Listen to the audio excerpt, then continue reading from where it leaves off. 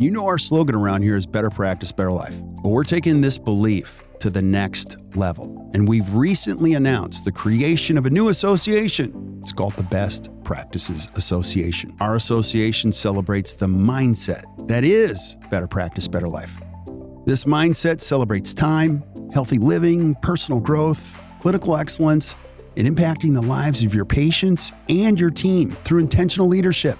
In fact, we are the work-life balance experts in dentistry. The BPA will coach independent dental practices like yours to thrive by sharing best practices and operational habits, behaviors, systems, tools, and insight that lead to profitability and sustained growth, and you can still have a life. So if you're a dentist that wants to surround yourself with great thinkers, let us help you create your own version of better practice, better life.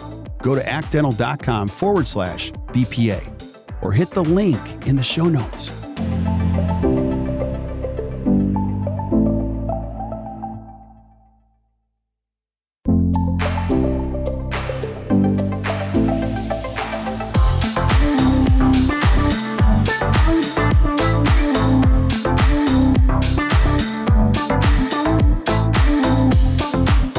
As Mark said, that the title of this is providing five-star dentistry in a discount world. And I have found over the years, the talks I've given for students and dentists out there, that I can give you all the philosophy I want, but unless I wrap it around a clinical topic, you're not very interested. So we're going to use a clinical topic today. It's diagnosis and treatment of incomplete cusp fractures. And it'll be kind of interesting, I hope. And what I want you to be thinking about is how you were trained in dental school to approach a treatment plan, and how long you have been in private practice, and how that has changed. Do you look at patients differently now? Do you look at their treatment plans differently? And most importantly, do you look at their diagnosis differently? So on the picture you see here, you look at that upper first molar there, you see an amalgam that's got to be 40 years old, and you see the distal buccal cusp. There's probably a little crack right there along that cusp ready to break off. And the first thing I'd ask is, when should this tooth have been restored? If it's your mouth, when should this have been restored? Maybe 10 years ago? I mean, I wouldn't want that in my mouth. And as we look at these cases, I want you to be thinking about that. If this were your mouth, and boy, that changed colors. Sorry about that, guys. It, bud. We'll just go on with this part of it. And that's just objectives and things that the school requires us to do, and you guys already are here for voluntary reasons, and we'll keep going. So the incomplete tooth fracture. My thesis is that a lot of dentists frequently don't recognize the incomplete fractures of teeth. They often diagnose them incorrectly. They look at them, they say they're there, and they use that phrase that I've heard Dr. Hyman tell his students to never use a million times is, we'll just watch that. And to quote Dr. Pete Dawson, one of my mentors from many, many years ago, who first got me interested in this topic, just what the hell are you going to watch it do if you just watch it? And of course, sometimes they're treated improperly. Do you treat when you don't need to? Do you leave them alone? Okay. And we can't really see that. So I'm going to tell you, I don't know what's up with the video here. How many of you remember the Dallas TV show? Anybody old enough to remember that? And JR and Bobby Ewing, the two brothers that fought and battled all the time. JR was the worst thing in history, and everybody loved Bobby, mostly because he had a gorgeous wife.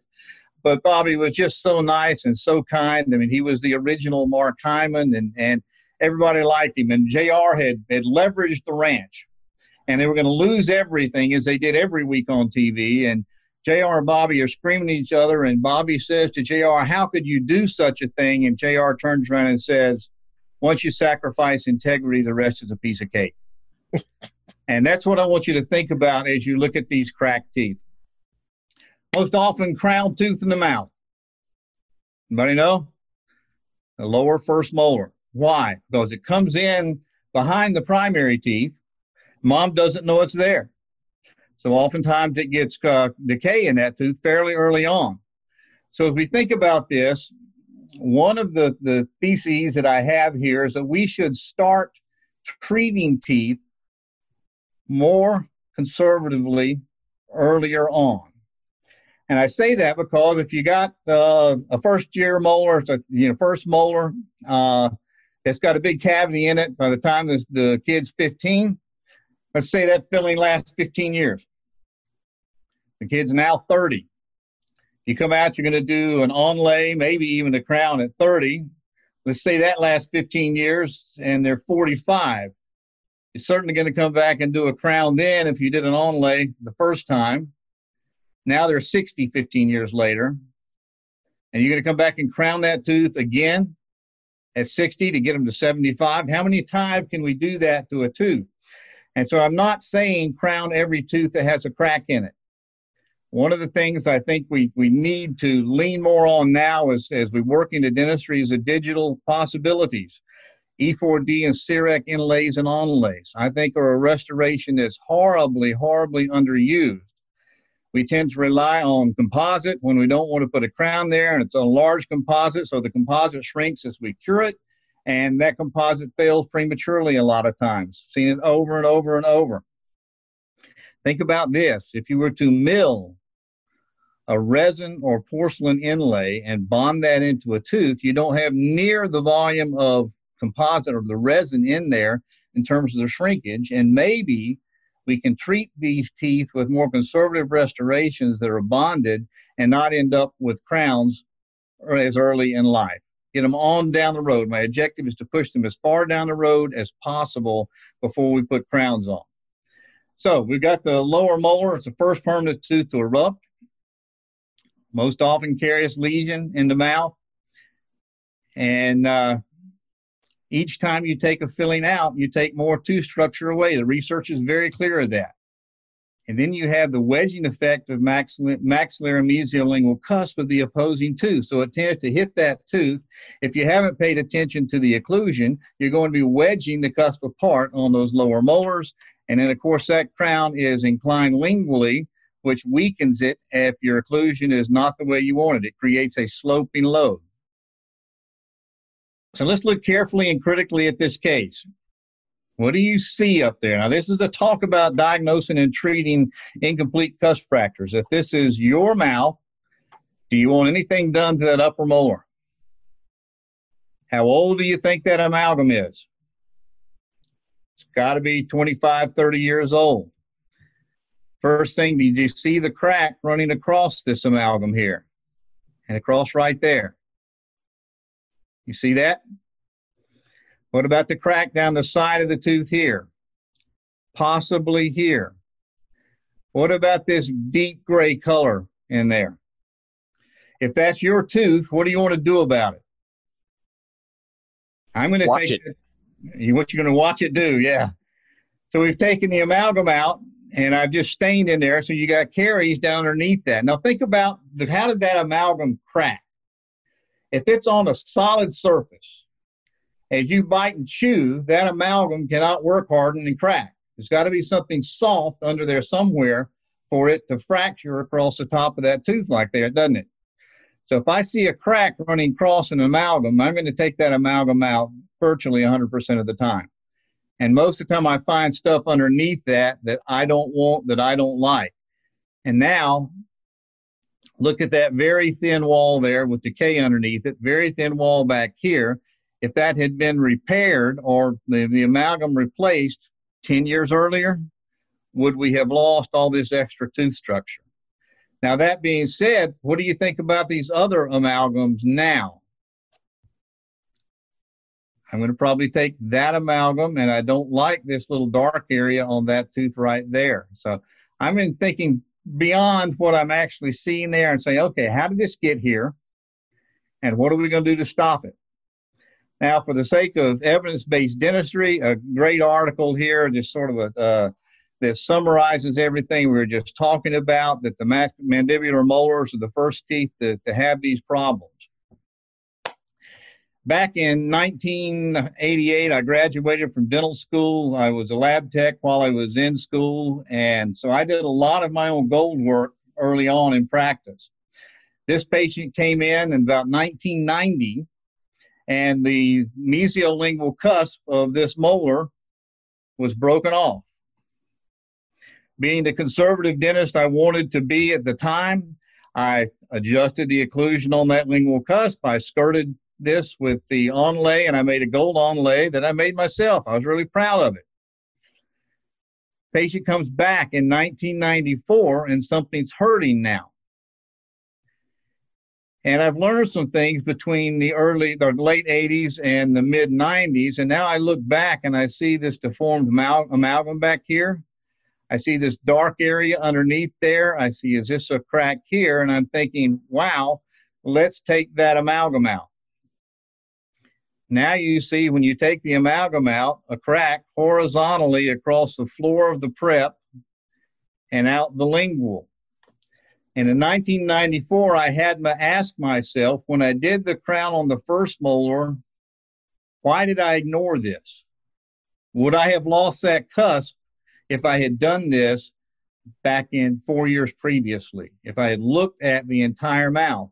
And further, what does it take in the anterior for this to occur in the posterior? What if your anterior guidance is wearing because your canines are now worn, letting the posterior teeth hit in excursive movements? So, maxillary molars. How often do you see a buccal cusp broken off on a maxillary molar? Again, one of the more common things is the anatomy of the tooth, the potential wedging effect of those tough, big buccal cusp on lower premolars. And they got a big clinical crown and those little buccal cusp out on the outside of the tooth. So we see this pretty often. Take a look at this just a moment. Again, you see a fracture starting across the amalgam here, across here, out the distal wall here, and something going here on the mesial. So I'm going to take the amalgam out and see what's in it. But what else do you see on that tooth that concerns you? What about this area right here? Then what about this virgin premolar? Do you think maybe we need to evaluate the anterior guidance on this patient in order to protect whatever we do on that tooth? Make sense? So, again, I think there's a lot of cases that we leave untreated that should be treated. There's a lot of cases that we treat and we should question, should it be treated, or at least how you treat it. And we don't want to be guilty of doing non-conservative treatment. Does every tooth have a crack in it need a crown? No. But I would contend that if a crack goes into dentin, we certainly want to treat the tooth somehow. And there's that quote from J.R. Ewing, once you sacrifice integrity, the rest is a piece of cake.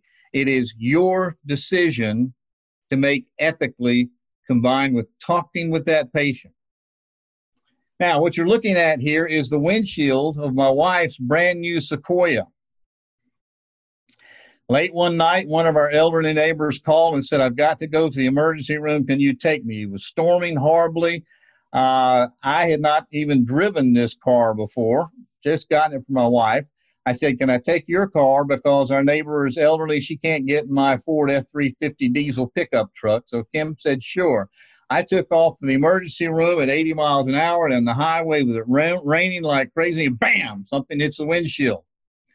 I had other things on my mind. I took her on to the hospital, and I was sitting there. I was thinking, I wonder what hit that windshield in the middle of the night. Got up the next morning, went out and looked, and here's this break in the windshield. Now, I took a picture of it. I went in quickly and told my wife, I really like driving your car, but I want to get it all cleaned up. You mind if I take it to work? Because I'm going to get this windshield changed before she even sees it. She ain't going to know about it. So she said, sure. And I took this picture, called the insurance company, and I started looking at the picture. And so you see where the rock hit. You see the cracks going in 3 different directions. What are you going to watch it do? Yeah, it's not going to get better. It's not going to heal. I prayed over this intensely. It didn't get any better. But look at the little specks here in this windshield. What are those? They're little imperfections in the surface of that glass that you don't see with your naked eye. You only see it when you take a photograph of it, when you magnify it, when you put light on it, when you look at it carefully. Well, you're now looking at the back door of my office. This car is sitting outside in the summer sun, and I go out at lunchtime, and this little crack on the right has now grown across the windshield, and I'm not going home until this windshield is replaced. And I took another picture, and it's been sitting under a flowering cherry tree, and there's bird schmutz and stuff on it from a different angle, lights reflecting off it differently. Where did the crack go? All of us sitting here know that crack is still there. You just can't see it because of all the crud on the windshield, a direction, the light's just not being kind to your eyes. You're looking at it with your eyes, and our teeth are the same way. So you got to find ways to look at these teeth using cameras, using intraoral cameras, handheld cameras, transillumination. You got to clean the teeth off. You got to dry the teeth. You got to look at all those things. So how significant is a crack? It's not really a big deal until this breaks, is it? So these are some of the things I have used and tried over the years. I dry the teeth well after I've cleaned them off. I use direct light. I use indirect light. It's amazing the difference in what you see when you do that. I use a fiber optic light to transilluminate the teeth. I use magnification. Your cameras now will do that for you. I used to have a screw-on lens on the front of my camera so I could get down to about 4 inches away from the tooth to look intensely into the tooth. The test bite. I never had much luck with a Burlew wheel. I always use a tooth sleuth now. The staining, I had almost no success with that. If it were broken bad enough for it to show up with a stain, typically I didn't really need the stain on there. And so I just don't use the stains very much. But you got to look carefully. You need to look at teeth all these different directions, all these different ways, so that you know what you're looking at. So here's the tooth. This is back in the days of the early intraoral cameras. One of the first, this is a VHS image, and we thought those images were fantastic back in 2000. Patient came in, this tooth was asymptomatic. During my exam, dried it off, and I see a fracture line in the mesial and the distal of a lower first molar. I'm concerned about the tooth. My experience tells me a lot of teeth that are broken like that are lost. I suggested to the patient that we take this amalgam out and look and see where that crown goes. And she said, no, the tooth's not bothering me. We'll deal with it when it hurts. In 2002, she came back in. And there's the tooth now. So what did we watch it do? I saw a question earlier of what do you do when the patient says, I only want a cleaning and you think I need perioscaling? Well, this is the same kind of thing. It's the patient's decision, showed her the photograph, talked to her about my concerns, and each time she came into hygienist, we put this film back up, we talked about it, but 2 years later, she's now lost a tooth because we did not go in and take that amalgam out. I use intraoral photography for all kinds of things, to talk with patients about the cases, see how things look, what they're going to do, what things might look like when we finish, and just valuable things. Use your cameras for everything. And intraoral cameras are so good now that it's just amazing what you can see that you don't see otherwise. Handheld cameras are not really all that necessary. It's amazing what you can get with a good camera phone now. But I use transillumination, I would say, when I'm seeing new patients, 6 out of 10 patients, I'm going to pick up a light and I'm going to shine it through a tooth and try to evaluate it. I saw this in a rock shop up in the mountains of North Carolina. This is rose quartz. Had a light bulb in the center of it. And I thought, well, this is fantastic. This demonstrates transillumination better than anything I can do. This crack that shows up right along here is only visible when that light's on. And you're shining light through crystals. So if there is a crack that separates a space between the crystals, it will deflect the light and it'll look like that. It does the same thing in a tooth, when a crack goes into dentin. So if you look at this tooth, is this area mesial of an upper premolar? You know there's a big mesial flute on that tooth. You know it often will have two roots. Is that a crack, or is that just part of that flute that comes up across the marginal ridge there? The other thing I worry about here is the gray color down inside that crack. When I see that, it makes me more concerned. So I've got a 3-millimeter tip with a green light, which is my personal favorite. Obviously, it's not going to go through where there's an amalgam, but you see on the side of this tooth that it's going through the enamel and the dentin to right here, and then it stops. There's no light that gets through to the lingual and palatal portion of that tooth.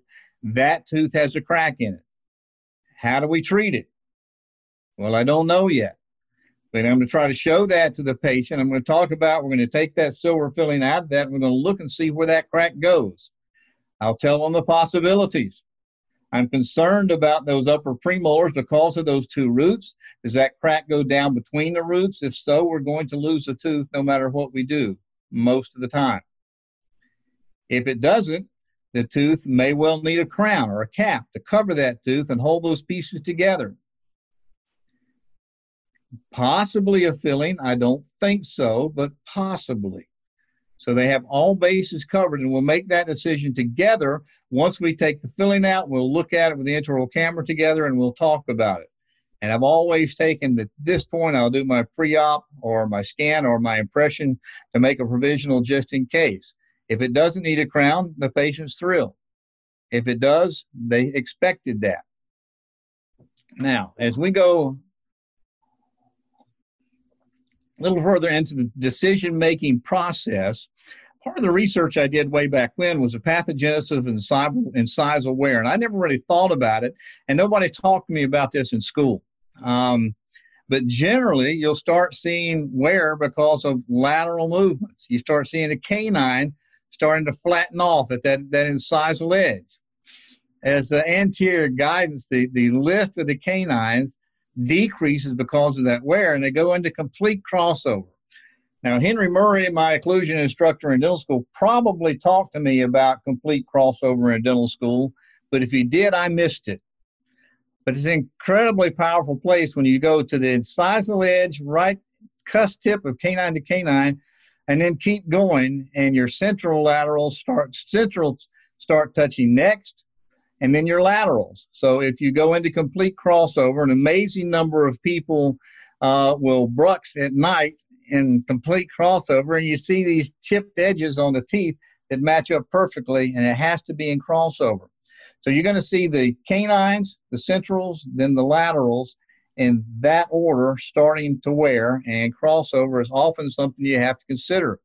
It took me a number of veneer cases to realize that if you don't check your veneers in complete crossover and they're bruxing in complete crossover, they're going to break those veneers if you don't protect them.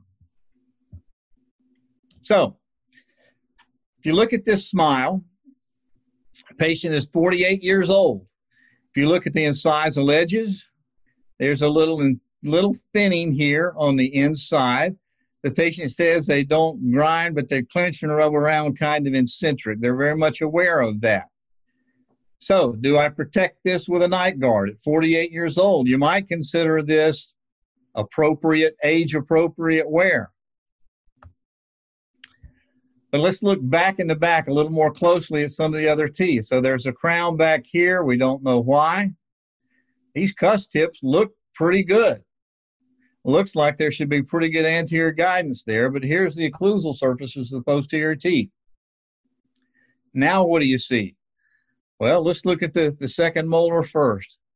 Is this a crack through here? Well, I don't know, but look at the color of this cusp compared to all the others. See how this is just a little more opaque? That leads me to believe that I have a horizontal fracture under that cusp.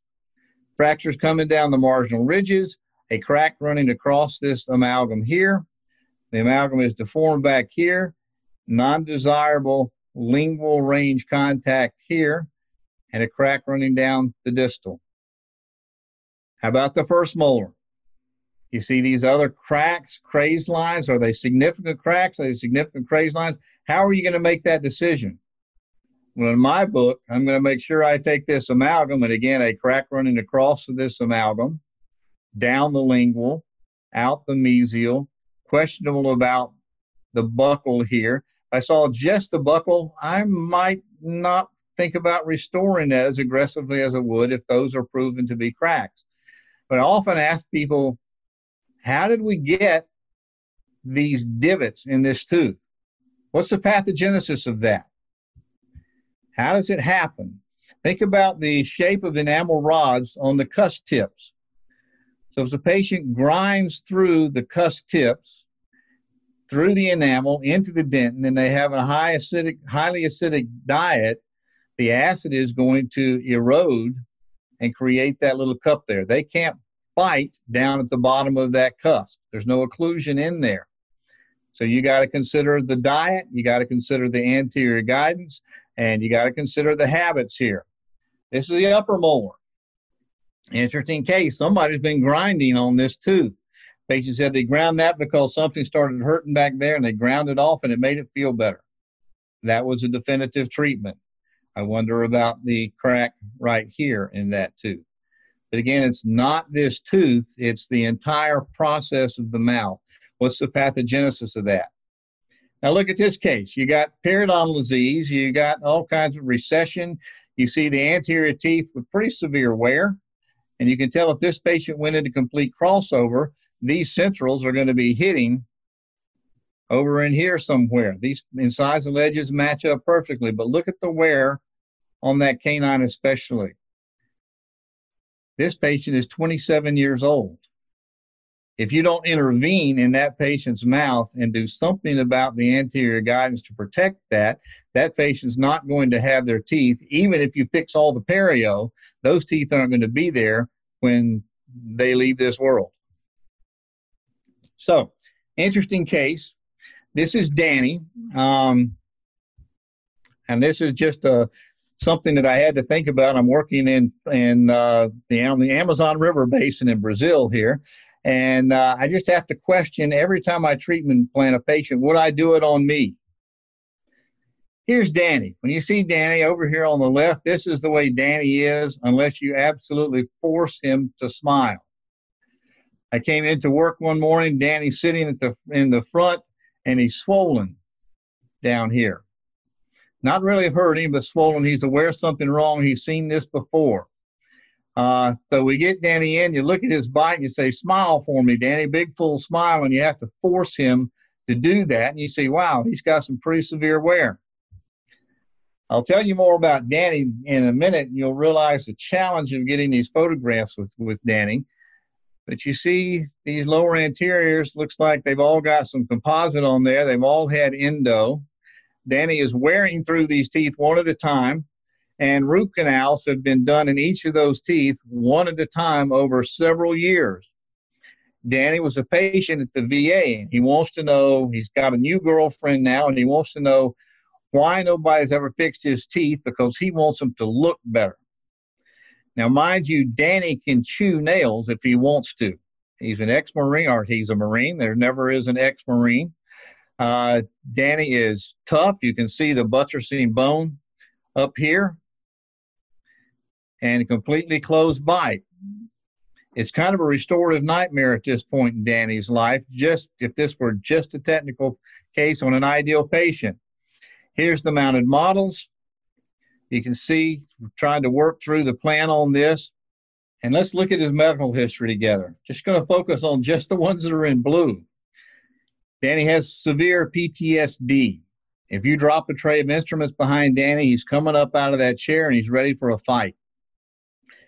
Got pretty significant osteoarthritis. He doesn't use a cane, but mostly because he's too proud to. He has fairly significant bouts of depression. He doesn't sleep well. He's got neck pain, got alcohol dependence. And then the one that starred obsessive compulsive disorder. When Danny walked into the operatory, he had to face away from the chair. He'd square up like he was at attention, facing away from the chair. He would turn in a circle, back up to the chair, and sit down very rigidly. He would then rotate around, put his feet up, lay his head back, and open his mouth and never say a word. You could not interrupt that, or he started the entire process over.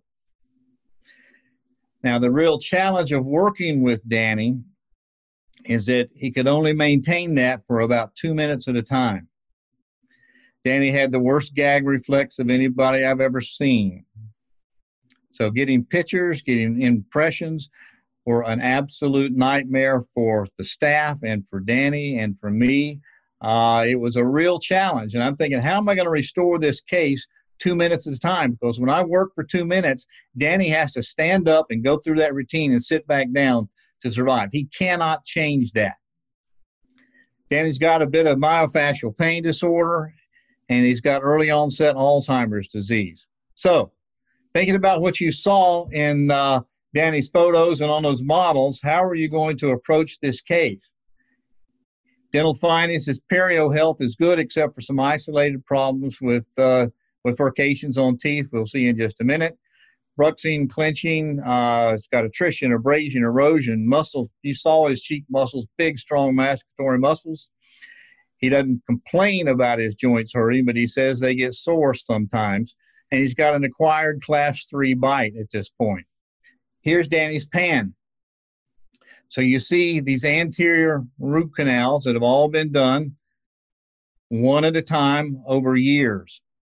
Now he's got root canals back here, furcation's a problem up here, down here, and so we really don't have a tremendous amount to work with. Can you crown lengthen these teeth and put cast-posted cores maybe in them? And we were thinking all kinds of possibilities. What are you going to do in the back? So we tried. I made a lower occlusal splint, which is what I do for most of my patients. I make them on the bottom.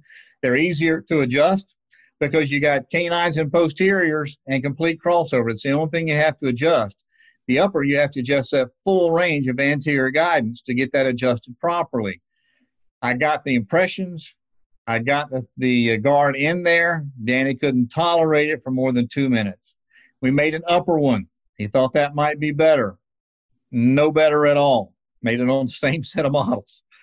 So we tried 2 night guards. Neither one worked. I thought, well, okay, let's make Danny an over partial on the bottom. I made one. He couldn't tolerate it. Another dentist at the VA, been in practice about 35 years, was a removal specialist. He made an over partial of a different design. Danny couldn't tolerate either. So his complaint, having your girlfriend, I hate my smile, I want the smile to look better, and he thinks the VA isn't doing anything because it's going to cost so much. So Danny went to see an oral surgeon in private practice and got a quote. An oral surgeon and a prosthodontist that were going to fix Danny's teeth, $73,000. They were going to take out all of Danny's teeth and put in implants. Any concerns about that? Here's my concerns. I've tried to make bite opening appliances, 2 different designs, 2 different partials, and Danny couldn't tolerate any of the 4 objects. Right now, he has no problems whatsoever with speech or chewing. And if we take Danny's teeth out and put implants in, somebody with obsessive compulsive disorder, severe OCD, and he can't tolerate the bridges or the overdentures or even the implants, Danny is now a dental cripple, and he's going to eat baby food the rest of his life. The obsessive compulsive disorder, I've never seen anything quite like it. Longest patient could maintain being in the office at any one time is 1 hour.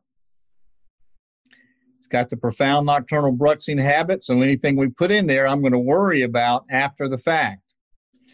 Danny talks to you with his teeth together. He clenches all the time. He never opens his mouth when he speaks. Multiple providers have explained the challenges of the case, the expense of the aesthetics, not really an issue for the VA. I could have approved this to be done outside, but I had trouble with the ethics of this. What if we're making Danny a dental cripple? So there's a review of the case. Outcome is pretty cool. I left the VA before I was able to get final pictures of Danny, but he did come by to show me. Danny, at our last meeting, brought his new girlfriend in. Both were in tears when they got there, wanting something to be done. His girlfriend, I talked to her independently, and she said, he's driving me absolutely crazy. He's obsessed about this. Something has to be done. So we talked again, and we reviewed with our chief president the challenges of this case, and if the implants are something he can't tolerate, the denture that he will have to wear during a healing phase, he can't tolerate that. He's going to eat baby food the rest of his life. And Danny says, I understand that. And I said, but I can't in good conscience turn you into a dental cripple unless you can prove to me you're going to be able to tolerate this. So our agreement, I made Danny a night guard, a new night guard, and he had to agree to wear that every day and every night for 6 months. If he did that, then I would sign off on this case. Danny looked at me square in the eye and said, I'm a Marine, I'll do it. And by God, he did it. So we signed off on a $73,000 case. They took the teeth out, put in immediate dentures, and Danny came by to show me his dentures. And he said, I can do this. I've gotten used to them. I'm going to be able to do this. Got the implants placed for the denture the entire time the implants were healing. Had the abutments placed, turned them into overdentures, and that's when I lost Danny. But the success was putting Danny in a position to prove to himself that he could manage this, and to me.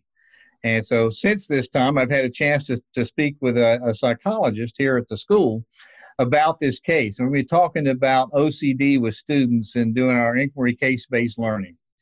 But I don't know, you've probably all seen the movie Patch Adams. I showed it to our fourth-year dental students, and we had a talk about this.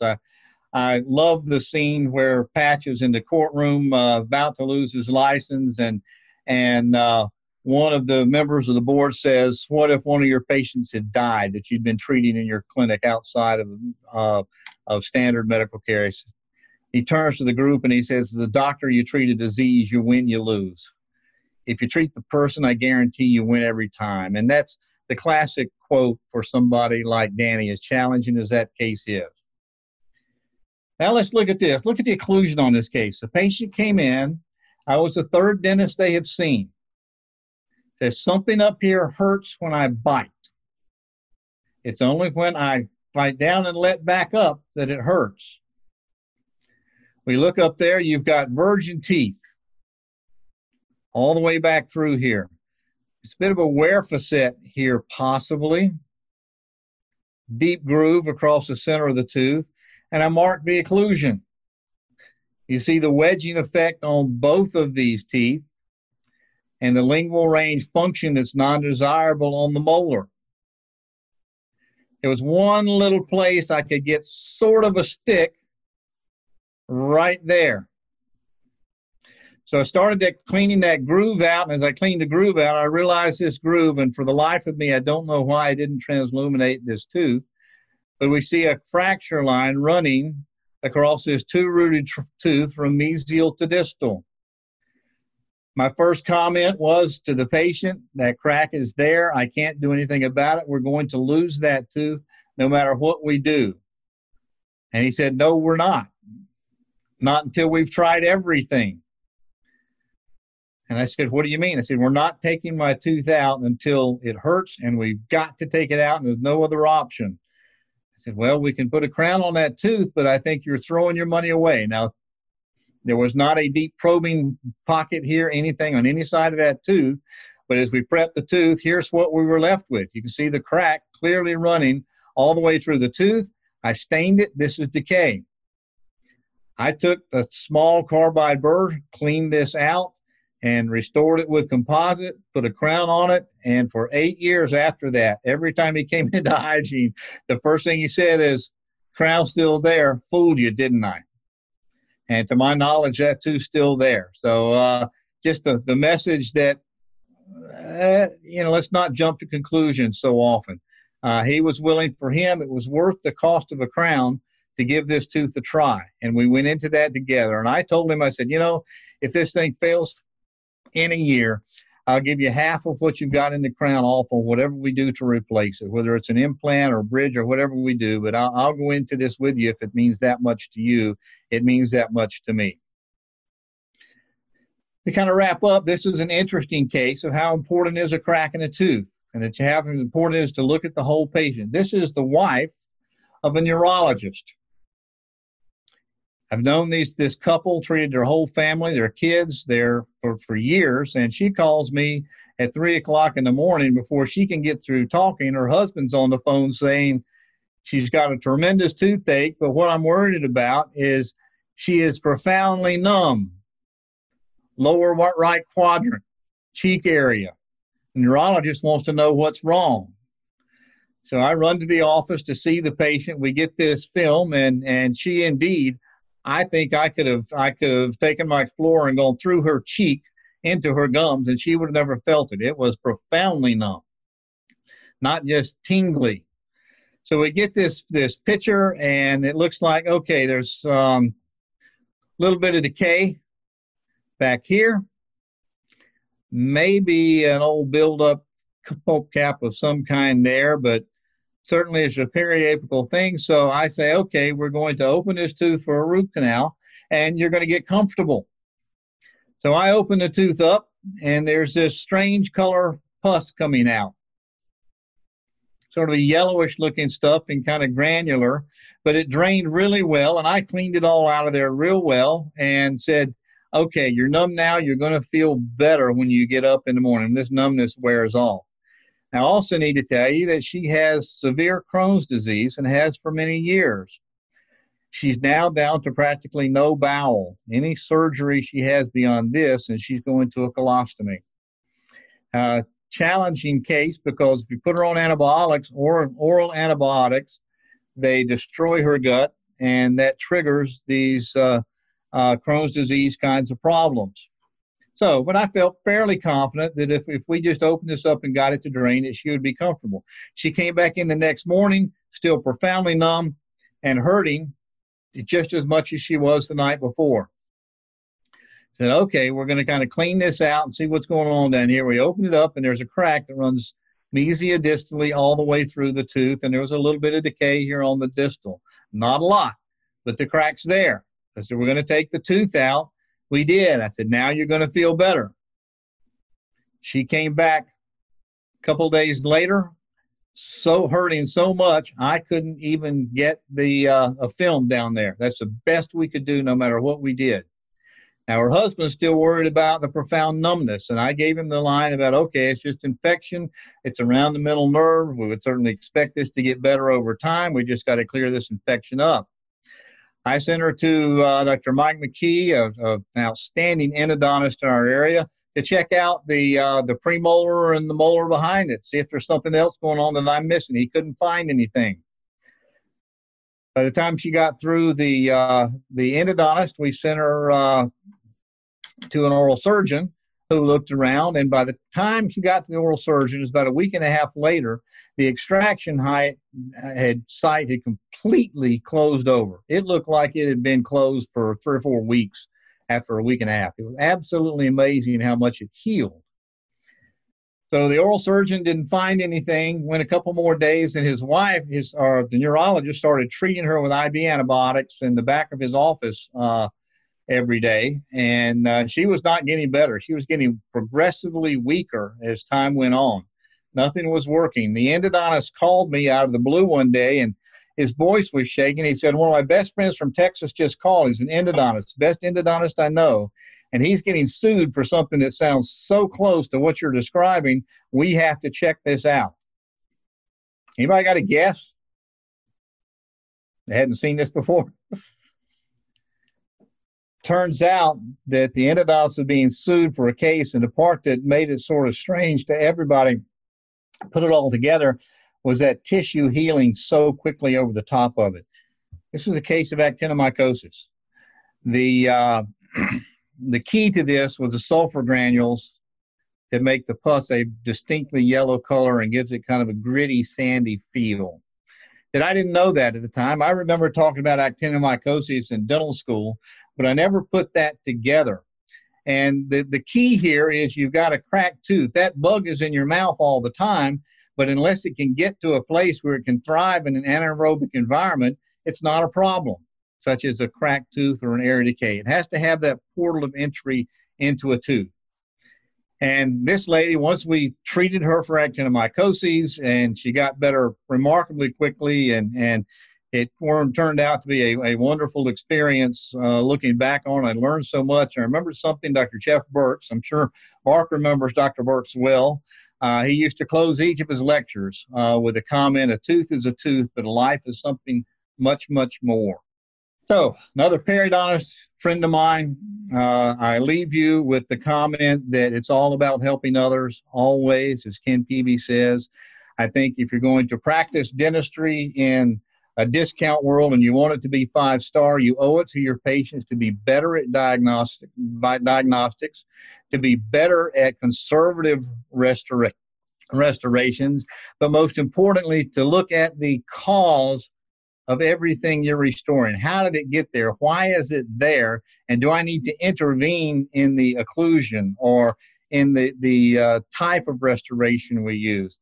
All those kinds of things factor in to your decision about how to treat the tooth. And I leave you with the final comment that the Whittiam rule, I think it was Jim Pride that told me that many, many years ago. It's, would I do it on me?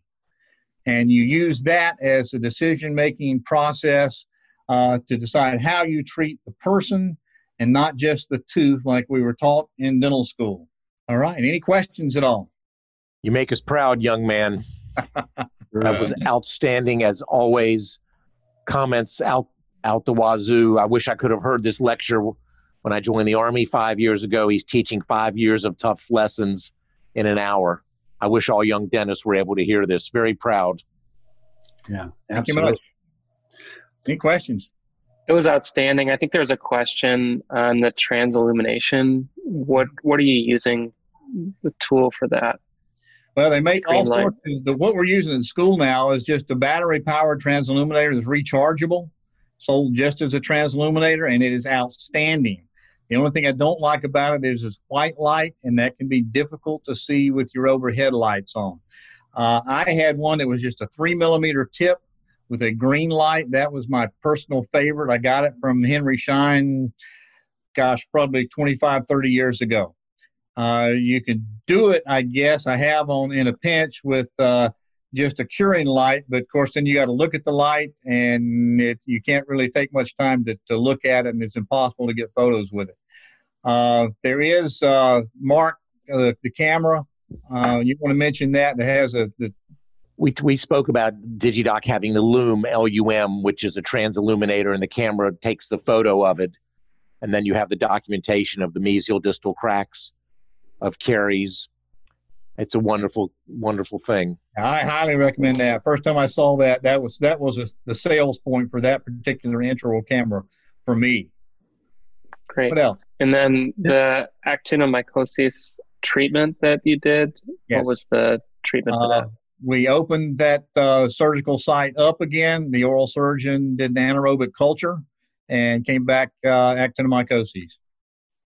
But he treated it completely at that point, and like I say, it was a matter of this patient was in serious trouble if we didn't do something, and we were just lucky and put it all together. I have a question for you, Keith.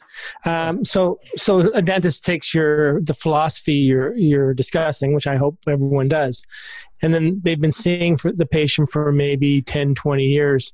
What would be the best approach to kind of say, okay, now I'm going to go in your mouth and look differently at your mouth, and I found all these things that need to be done.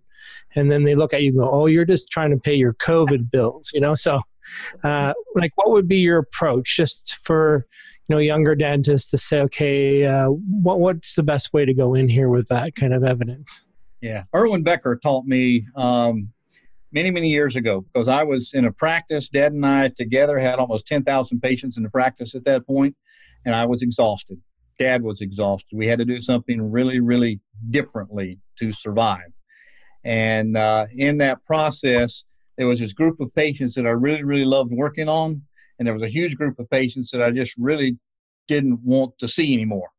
And so Erwin said, part of the problem is you've become an emergency dentist. All you're doing is putting out fires. And I brought up that very point. I got these people I've been seeing all this time, and now I'm seeing cracks. I'm seeing occlusal disease. I'm seeing things far beyond what I knew when I got out of dental school. And he kind of laughed. He said, I'm going to give you a phrase I want you to never forget.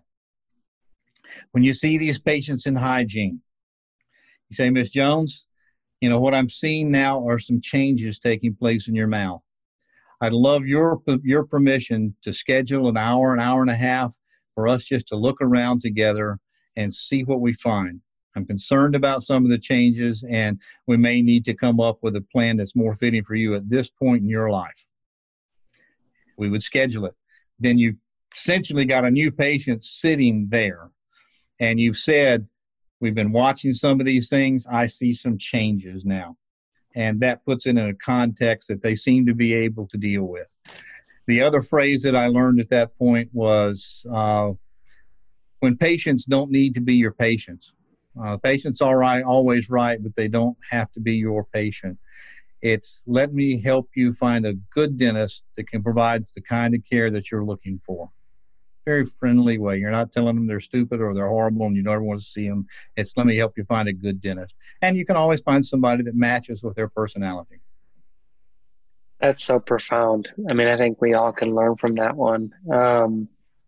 I've taken a lot away from this lecture, just especially as a young dentist. I appreciate a lot of the really big lessons that you've learned. I think one from Peter, he mentioned, how would you manage buyer's remorse, I guess he used, is when you take an asymptomatic tooth, treat it, and then it becomes symptomatic. I think we've all been there, right? Yeah, we've all been there. And it's interesting, we're creating inquiry case-based learning cases for our students in our new curriculum at Chapel Hill. And that is one of the cases. Starts off with, I've treated them, why do they hurt? The first thing is, most of the time, my assumption is it's occlusion. I left a filling too high, and it hurts right away. Once in a while, one of the things that started me on this internal crack kind of thing is a patient, one of my first patients, I did an MOD amalgam on them. Upper premolar, they came back the next day and this thing's killing me. I didn't know what it was, so I got my dad. I said, I'm going to bring some gray hair in on this. We were practiced together, and Dad looks at it and says, I don't know, take that filling out and look inside. I thought, oh, wow, what a novel idea. I just put the filling in, and I was proud that I did a maxillary premolar using the mirror, and you want me to take it back out. I took it back out, and there was a big horizontal fracture in the tooth, and I had to tell the patient, now we need a crown. And in that case, I did the crown for nothing because I figured it was my fault. I didn't know, but I learned. So I part of this is it's not always going to go the way you want. So much better now that we have great dent and bonding agents and products that we can use to cut down sensitivity, post-op sensitivity. The problem I find most often, though, is I didn't pay attention to the occlusion. Either it's excursion, centric excursion, or complete crossover. And most of the time, it's getting over into complete crossover where I'd missed something that caused a problem. Awesome. Well, thank you, Keith. We appreciate you, buddy. Thanks for having me. Glad to have you today. So, Great. Again, if anybody has any questions about what we're doing at the dental school in terms of infection control and COVID, be happy to come back and cover that for you sometime. But thank you for having me. Too. I'm honored to be here. Great group of people, and thanks for what you're doing, guys. Mark, thanks for your role in this.